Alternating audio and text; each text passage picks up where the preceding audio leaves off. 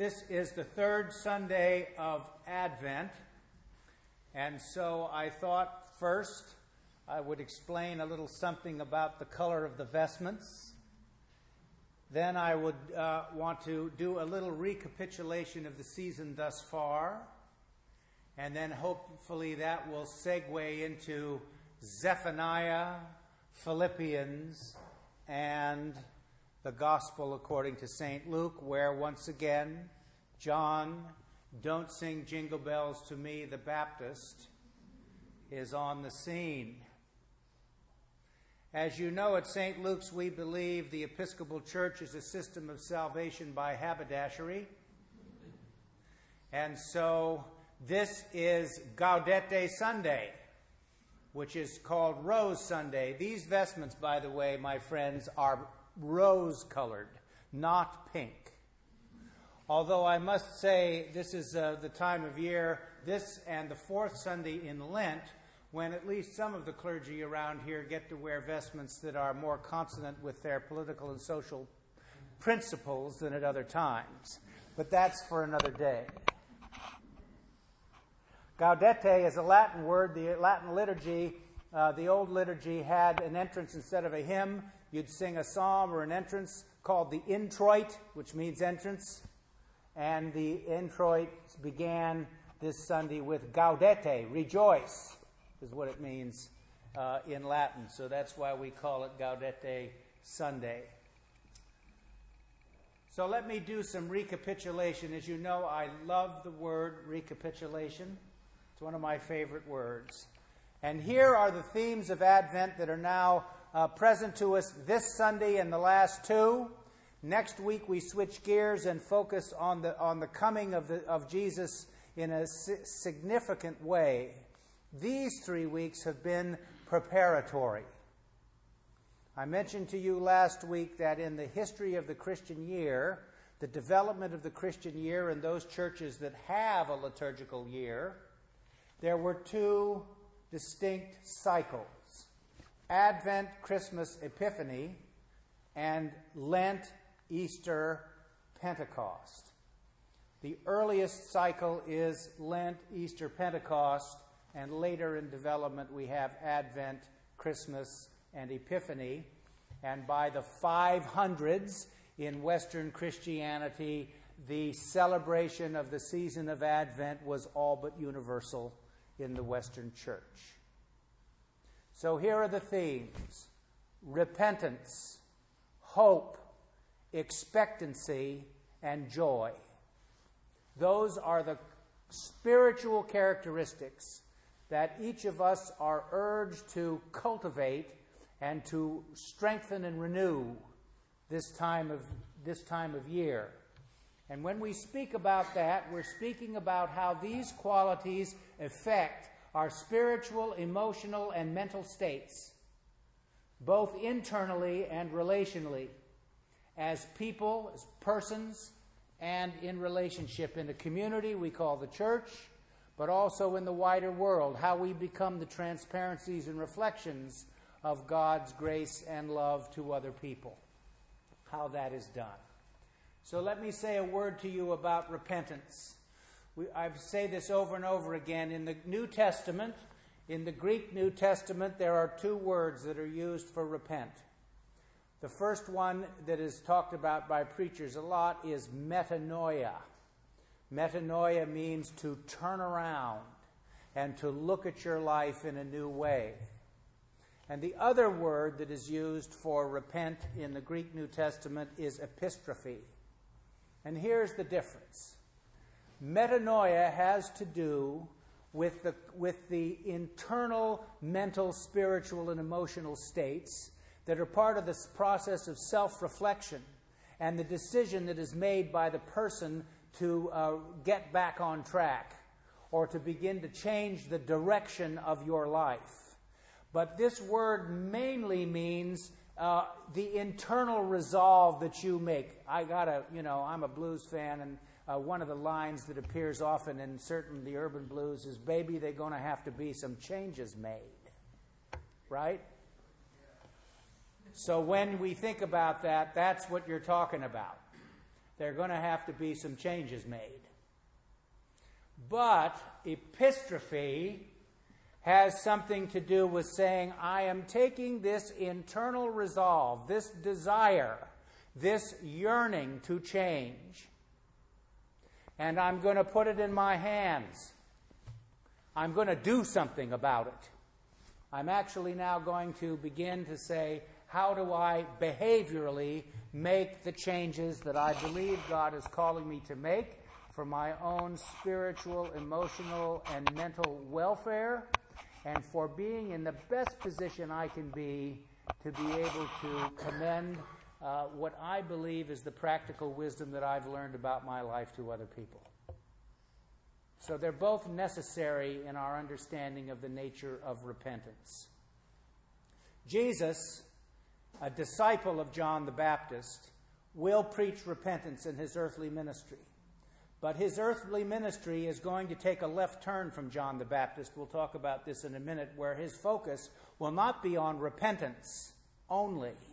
It will be on the values of the kingdom of God. And a person who has reconverted themselves and has strengthened their ability to meet the challenges and the opportunities in front of them is now going to be in a position to reflect back to other people the values of the kingdom of God. And remember, I say practically in every sermon, each one of you has a role to play in God's plan for the cosmos in big and small ways.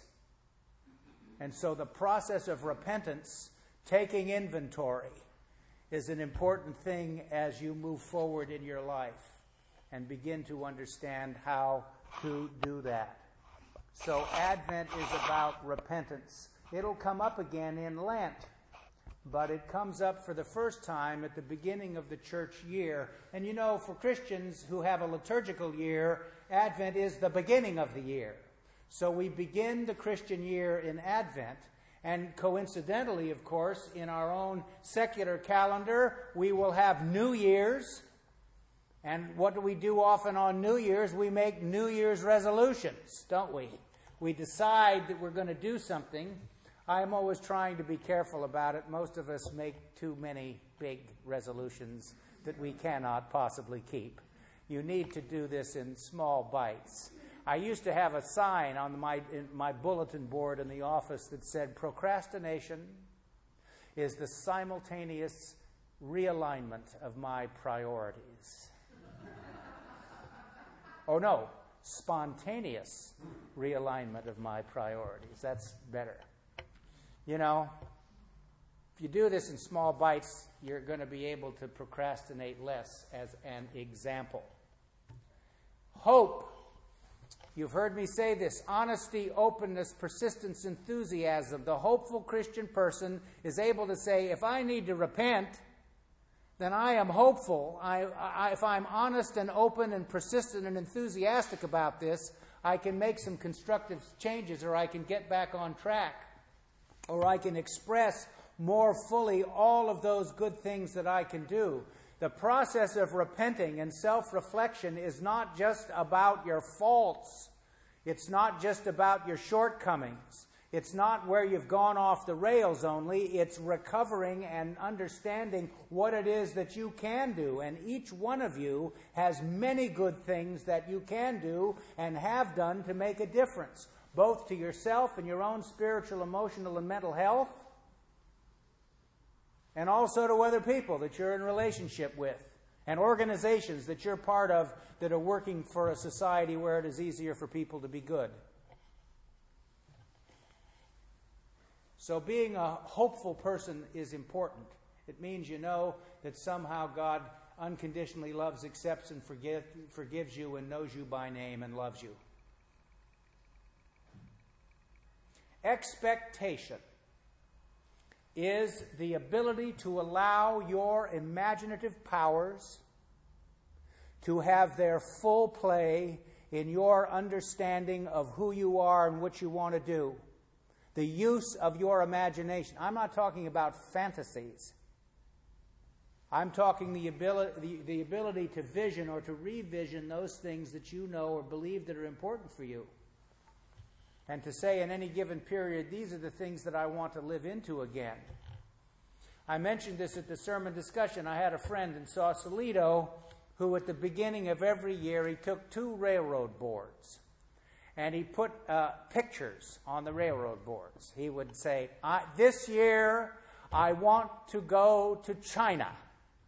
So he'd put a picture of the Great Wall of China. This year I want to learn Italian. So he'd put a picture of the Rosetta Stone on his thing, on his board. This year I want to go to cooking school. Whatever. I thought it was kind of hokey. He would do this, and then he would look at them, and then put them in the closet. Right? And, as it turned out, every year he did at least 1 or 2 of them. Right? So it was a device that he used in order to begin to say, how can I do this? How can I allow the full range of my imaginative powers to expect to do some things that are going to enrich me in some way? So expectancy is important. It isn't just wishing like the ad for the woman at the door of Mervyn's. Open, open, open. Remember that? That's what most people think hope is, for heaven's sakes. That's not what we're talking about. And joy. You know, joy is a misunderstood term. For Christian people, joy is at the heart of their self-understanding. And in the reading from Zephaniah and from Philippians, we have the affirmation of the centrality and importance of joy. Philippians, mainly, it's quite short, but it's Paul's affirmation of the ability to rejoice in the midst of great difficulties, but also the triumphs that you've had in your life, and to give thanks for that and to understand that that's the proper position for Christian people. But Zephaniah, since we hardly ever read from Zephaniah, I think maybe one more time in the lectionary in the Christian year, I ought to say a little something to you about Zephaniah, because I wonder sometimes when people get up to read a reading from the book of the prophet Zephaniah. Who's Zephaniah? Right? Well, Zephaniah was a minor prophet. Remember, I've told you, what's the difference between a minor prophet and a major prophet? Well, a major prophet has a big book, and a minor prophet has a little book. Does it mean the minor prophets are less important than the major prophets? No. One has a big book, and another has a little book. Who are the major prophets? Ezekiel, Isaiah, and Jeremiah. And Zephaniah is a minor prophet. One of them like Amos and Hosea and Habakkuk and Obadiah and so on, right? Now, Zephaniah exercised his prophetic ministry in Jerusalem from about 650 BC to 640 BC. Remember, BC we go backwards, not forwards.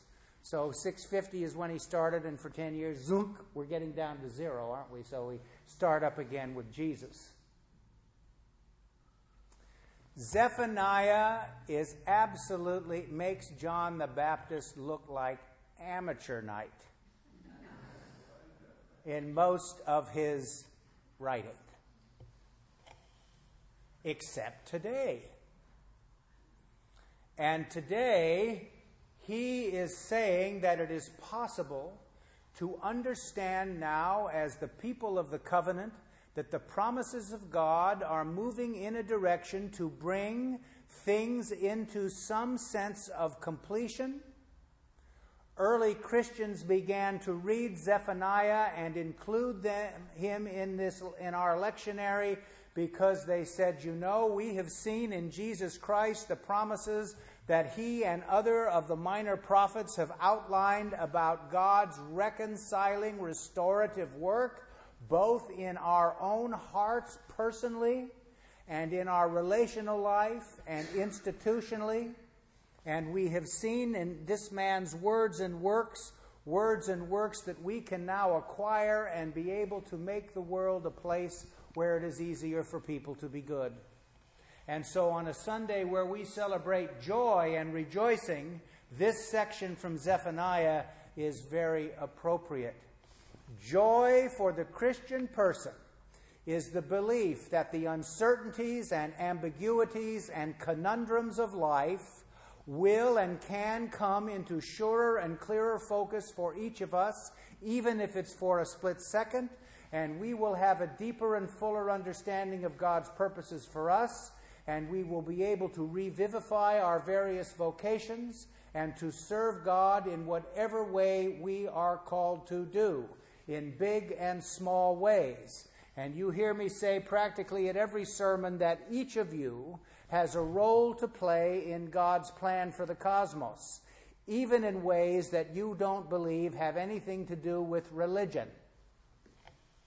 Now you got to remember that Zephaniah and all the prophets of Israel and all the people in what we call the Old Testament and the people who wrote the biblical books of the Christian scriptures, the New Testament, they didn't see that there was any split between sacred and secular.